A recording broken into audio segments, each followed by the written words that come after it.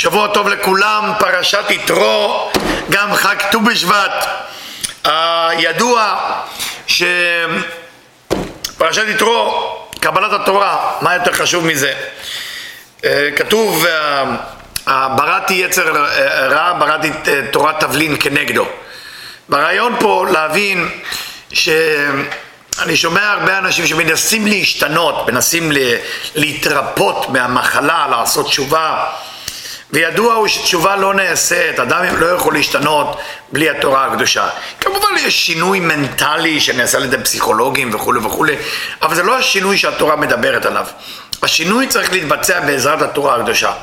מתן תורה, חג מתן תורה, שבועות, כמובן שמי שעושה את החג השבועות על פי חוכמת הקבלה, על פי הארי הקדוש רבי חיים ויטל, ידוע שיש מקווה באותו אשמורת הבוקר שמתאר אותנו, אשריכם ישראל, מי מתאר אתכם, שזה כמובן הקדוש ברוך הוא, והרעיון הוא להגיע למצב שכולנו מתארים לפני מתן תורה. צריכים להתאר לפני מתן תורה. ההכנה הזאת לפני מתן תורה. בפרשה הזאת ובשבוע הזה יש את האפשרות לכל אחד מאיתנו להגיע לדרגות שהקדוש ברוך הוא ואנחנו נהיים אחד, אנחנו נהיים ממש תאומים, לכן התורה ניתנה בו' סיוון, במזל תאומים, שזה העניין של אנחנו והבורא יתברך הופכים להיות כאחד. צריכים כמובן לתת את הדעת, מדוע הפרשה הזאת שמתן תורה נקראת יתרו, קרוי אחרי אדם שהוא לכאורה לא יהודי, יש סברה שהוא אבי אבות של העדה הדרוזית, ידידנו. מה הולך פה בדיוק? למה זה קרוי על יתרו? ולכן צריכים לחזור לכתבי הארי הקדושים שמסבירים שיתרו בעצם היה גלגול של קין, לכן הוא בא משבט הקני, ויתרו שהוא בא ופוגש את משה וישמע יתרו, כל מגיע חותן משה, ושהם נפגשים, מה אומר? ויבוא יתרו חותן משה ובניו, ויאמר אל משה, אני חותנך יתרו, אני חותנך, אני המחותן שלך יתרו, בא אליך. לא מספיק להגיד אני יתרו, אני חותנך, למה אני חותנך יתרו? הוא כותב לנו הרי, אני חותנך יתרו, זה א' ח' י', שזה אחי. אתה אחי מגלול קודם. אני הייתי קין, אתה היית אבל, אני רוצה לעשות תשובה על מה שקרה פעם. מה קרה פעם? רצח אותו. יתרו, קין רצח את אבל. על מה הוא רצח? כתוב בכל המפרשים, על התאומה היתרה. אבל נולד עם שתי תאומות, שזה היה בנות הזוג שלו. קין נולד עם תאומה אחת שזה את הבת זוג שלו, כי לא היה בנות, זה היה בנות זוג שלהם. אז לא היה עניין של גילוי עריות, לא הייתה את התורה, והאדם נולד עם בת זוגתו. זה באיזה בת זוגתו, לא צריך את הסבל של לחפש בת זוג, שידוך, נולדים עם הבנות זוג.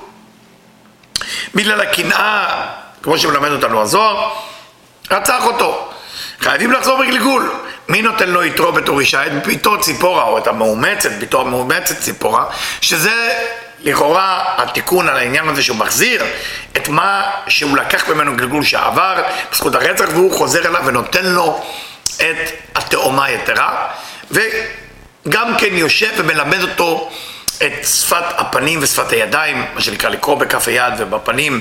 מי שמעיין בספר הזוהר יתרו, יש את כל סודות הפנים והידיים, מסבירים שם איך לקרוא אנשים ב5 דקות בדיוק, להסתכל על פניהם, להסתכל על ידיהם ולדעת הכל. כמובן צריך ידע, בבקשה תעיינו בוובסייט שלי, זה באנגלית, איך אני מסביר איך לקרוא לאנשים בידיים ובפנים. מה הנקודה היא של ברת היצר רע, ברת תורת תבלין? למה לא להגיד ברת היצר רע, ברת לו מלחמה כנגדו? למה תבלין? מה זה יצר רע? זה יצר שמפתה אותנו לעשות רע. מה זה רע? רצון עצמי, רק לחשוב על עצמנו, להיות אנוכיים. ולכן אנחנו צריכים את התורה שתהפוך את היצר רע ליצר הטוב. אי אפשר לבטל את היצר רע, אבל אפשר להחזיר את היצר הרע שלנו בתשובה, לגרום לו שהוא ישתנה, לגרום לו שהוא היועץ שלנו ולזכות אותו שיוכל לעזור לנו למצוא איפה יש בעיות ואיך אנחנו נעבור מדרגה לדרגה לדרגה עד שנגיע לעולמות העליונים. זה היצר הרע, לכן זה תבלין. מה עושה תבלין? אתה לוקח אוכל בלי תבלינים, לא טעים, לא יוצא מהם את הטעם של הדגים או האורז או הפסטה, לא, צריך לתבלין, קצת מלח, קצת פלפל, קצת קומין, פתאום הכל חוזר למקומו, הכל טעים יותר. נכון? אדם הולך ואסור לו לאכול תבלינים, אסור לו לאכול דבר כזה, תאכלו אוכל בלי תבלינים, אין טעם לאוכל. התבלין עצמו, מה שעושה, הוא לוקח את האוכל ומכוון אותו. אז מה זה אומר לנו, התורה היא התבלין? כל דבר יש בתוכו חיות של קדושה. גם היצר הרע יש בו חיות של קדושה. היצר הרע בא לעזור לך להתגבר על מה שאתה קשה לך להתגבר, ולכן התורה הקדושה שאנחנו מקבלים בפרשת השבוע הזאת, אין קדושה ממנה לרפות את האדם. אם האדם מתרפא רק על ידי אינטלקטואליה, רק על ידי חוכמה, רק על ידי עזרה מפסיכולוגים וכדורים וכו', זה לא שינוי. השינוי חייב להיות על ידי התורה הקדושה. שאדם או לומד תורה, או מלמד תורה, או לומד עם חברותה, ובזמן הלימוד מבקש ריבונו של עולם תעזור לי להשתנות. אז השינוי הוא באמת אמיתי. חשוב לזכור את זה. נקודה נוספת בפרשה הזאת, יתרו מייעץ למשה בן תיבול. הוא אומר לו, תשמע, אם אתה מנהל את העולם ככה, אתה לא תחזיק מעמד. מה הוא מייעץ לו? תעשה סרט 50, 40 וכו'. אתה צריך למנות מין פירמידה כזאת שאתה בראשה, ויבואו אליך כל מיני סוגי משפטים. אז באותה תקופה הם מביאים דיני ממונות, דיני נשואים, דיני נידה. כל הדברים האלה, משה היה צריך להתעמת ולהתעסק איתם, ויש דינים שהם קטנים, אבל עדיין עומדים בתור ורוצים לראות אותו. מה אמר לו יתרו? תמנה אנשים שיתעסקו בדברים הקטנים וזה, ואם לא יבינו יבואו אליך בבעיות, ואתה תיקח את זה. ממש לימד אותו את כל סדר העולמות, איך זה בנוי בעולם הזה. מדוע משה רבנו מלאך? זה לא אדם, זה מלאך. פתאום רוצה עצה ממישהו שהיה לכאורה עובד עבודה זרה. מה יתרו? כי בעולם הזה, כל מה שקשור לעולם הזה, צריך ללמוד להתייעץ, רבותיי, צריך ללמוד להתייעץ מאנשים שחיים בעולם הזה. אם אתה רוצה לנקות את הבית את הכי טוב, ויש מישהי שהיא מנקה בתים, היא תלמד אותך איך מנקים את הבתים יותר טוב. לפני פסח, תמיד טוב להתייעץ במי שיודע לנקות את הבית. אם תשאלו אותי, תשימו אותי לנקות את הבית, זה בטח הבית לא יהיה נקי לפסח. אבל ברוך השם, אשתי שתראה לחיים ארוכים, עם הצוות שתמיד יש לנו פה, יודעים איך בסדקים ובפינות. הזקים ובפינות, אולי ניתן הרצאה על זה, אבל באמת לדעת איך עושים את הניקיון בצורה הכי טובה, אני לא מדבר על ההלכה, בצורה הפיזית הכי טובה, צריך לשאול אדם שיודע להתעסק בזה, כמו שצריך לשאול את הבשלן במטבח, איך אופים או איך מבשלים. כל אדם הוא בעצם נברא על ידי הקדוש ברוך הוא, על ידי בורא העולם, על מנת לעשות פעולתו. יתרו נברא לסדר את כל העניינים של העולם הזה, והוא בא לסייע למשה, בא להראות לו את הדרך. מה הוא כותב לו? ואתה תחזה. אתה משה רבנו, אתה כמו מלאך, אתה לא אדם. תחזה. רק אתה יכול לחזות בפנים של האנשים ובידיים, ולראות מי בקיא ומי לא בקיא, מי רמאי ומי לא שקרן, על מנת לעשות דין צדק, דין בלי שוחד. איך זה מגיע אלינו? ההסבר של בעצם שמשה רבנו מסתכל על ידיים ופנים. הנקודה היא שכל חוכמת הפנים, כל חוכמת הפרצוף, כל חוכמת הידיים, יש לנו במצח, באף, באוזניים, בשפתיים, אין סוף אינפורמציה בידיים. אבל כתוב ואתה תחזה, זה אומר רק משה רבנו באמת ראה את כל הסודות האמיתיים. יש כמה רמות לקריאה בכף יד, יש כמה רמות לקריאה בפנים. הרמה הכי גבוהה כמובן, מה שהארי היה עושה, שהאותיות מופיעות במצח ונעלמות. זה כמו טלוויזיה, זה רץ על המצח ויודעים מה האדם עשה ואיך לתקן אותו. דבר נוסף שאני רוצה לדבר עליו, 10 הדיברות. 10 הדיברות שכולם אומרים דיברות. מה זה דיברות? דיבורים.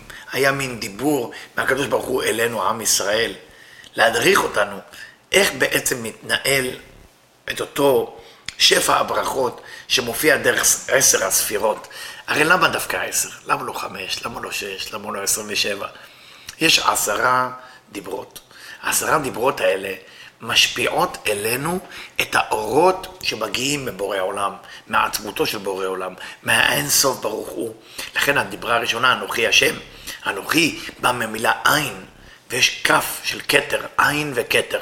כדי להגיע לדרגה של כתר, שהיא הדרגה הראשונה של הספירות, כל ספירה, ואני מקווה אלה שקוראים בתורה, יזכו ויזכרו שכל דיברה היא ספירה בפני עצמה. ספירה בפני עצמה, עד שמגיעים לספירת המלכות, מכתר עד מלכות. ולכן שקוראים את עשר הדיברות, כותבים לנו הארי והזוהר, תיקוני הזוהר, שבעשר הדיברות בעצם מתגלה תחיית המתים. בני ישראל הגיעו לדרגה כל כך גבוהה, שהגיעו לתחיית המתים, כמו שאדם הראשון וחווה הגיעו לתחיית המתים בזמן גן עדן לפני החטא. אותו דבר בני ישראל חזרו לאותו נקודה שיכלו לחיות, וכמובן אנחנו יודעים קצת, פישלנו שם לצערנו, 6 שעות, אותם 6 שעות שאדם וחווה לא יכלו לחכות לפני הזיווג, ובגלל זה איבדנו את האפשרות לחיות לנצח. אבל יש לנו היום גם חג ט"ו בשבט, יש העניין לאכול משבעת המינים, כמובן חיטה, שעורה, גפן, תאנה ורימון, זית שמן ודבש, זיתים ותמרים, מצווה לאכול, זה דבר מאוד מאוד גדול היום לאכול, ט"ו בשבט, חג לאילנות, או חג לאילן, כמו שכותב הארי והזוהר. מה זה אילן? האילן הוא עץ החיים. עץ החיים זה אותו עץ שהנחש לא פיתה אותנו. העץ הזה כל הזמן בא לתחייה בט"ו בשבט. ולכן חוגגים על מנת להתחבר לאותו עץ עם כל הברכות, אם זה פירות שיש בהם גרעינים, אם זה פירות שאוכלים את כולם, כמו גפן, אם זה פרי שאוכלים את חיצוניותו, ואם זה פרי שאוכלים את פנימיותו. כל פרי יש לו את האופי שלו, בהתאם לעולמות, אצילות, בריאה, יצירה ועשייה. כל אחד כמנהגו הוא, יש הנוהגים, יש הלא נוהגים, אבל העיקר להבין שהלילה הזה, עץ החיים ממש פנוי בשבילנו, למודעות שלנו, שכל אחד מאיתנו יגיע למצב של באמת קבלת התורה. קבלת התורה קורית כל השבוע הזה. אבל בשביל לקבל את התורה, אדם צריך להתאר את עצמו. אדם צריך לאהוב את עצמו. אדם לא יכול להגיע לדרגות גבוהות אם האדם לא מוצא שהוא שווה, שיש, הבריאה ברא אותו בשביל סיבה. הבורא ברא כל אחד מאיתנו ונלחם בכל המלאכים. הרי ידוע, כמו שכתוב במדרשים בחז"ל, שכמה שהבורא זרק את המלאכים שכתרגו על בריאת האדם, כתרגו על בריאת העולם, על האדם, בגלל שראו מה יקרה לאדם. מה האדם, כתפקדהו, ותחסרהו מעט באלוקים. כל המשפטים האלה שהמלאכים אמרו, הם לא הבינו למה בורים את האדם, אם יש את כל העבירות. אבל אנחנו צריכים להבין שהמלאכים לא יכולים להבין את זה, כי היצר הרע רק ניתן בבני האדם, לא במלאכים. והיצר הרע שלנו שניתן בנו, שנותנים לו את התורה כתבלין, פתאום היצר הרע מתחיל להשתנות. אז אנחנו יכולים להחזיר בתשובה אפילו את היצר הרע שלנו. כל מה שאתם מתביישים בו ולא נעים לכם אפילו לחשוב שאתם עושים, בתוך זה יש אהרת קודש, והתורה הקדושה ועשרת הדיברות משנים את כל המלכות, את כל העולם העשייה, ממש מעלים אותו עד לאצילות, ממש מעלים את הצמצום א' שהיה בבחינה ד' שהיה במלכות, מעלים אותו לנצח ועוד, באדם קדמון עד שעולה למלכות של בינה, ששם באמת זה צמצום ב' ושם אנחנו עושים את התיקון הבא. אני מאחל לכל עם ישראל, חג ט"ו בשבט שמח, אני מאחל לכל עם ישראל מתן תורה שמח, אני מאחל לכל עם ישראל וכולנו, כל העולם כולו, באמת בריאות. העולם כרגע עובר בעיות בריאות, ובריאות זה בא מהמילה בורא, ואם מישהו יודע איך לעשות את זה, גם רופא, בורא, זה אותם אותיות, כי הבית שבתוך הפה, בכתב הארי, זה אותו דבר. אז על מנת כשאנחנו נביא את הבריאות לעולם, זה לא מספיק בריאות על ידי רופאים ולהוציא וירוסים, אנחנו רוצים שהבורא יתערב, שהתורה תתערב ותרפא אותנו. שבוע טוב לכולם, מקווה שנהנתם.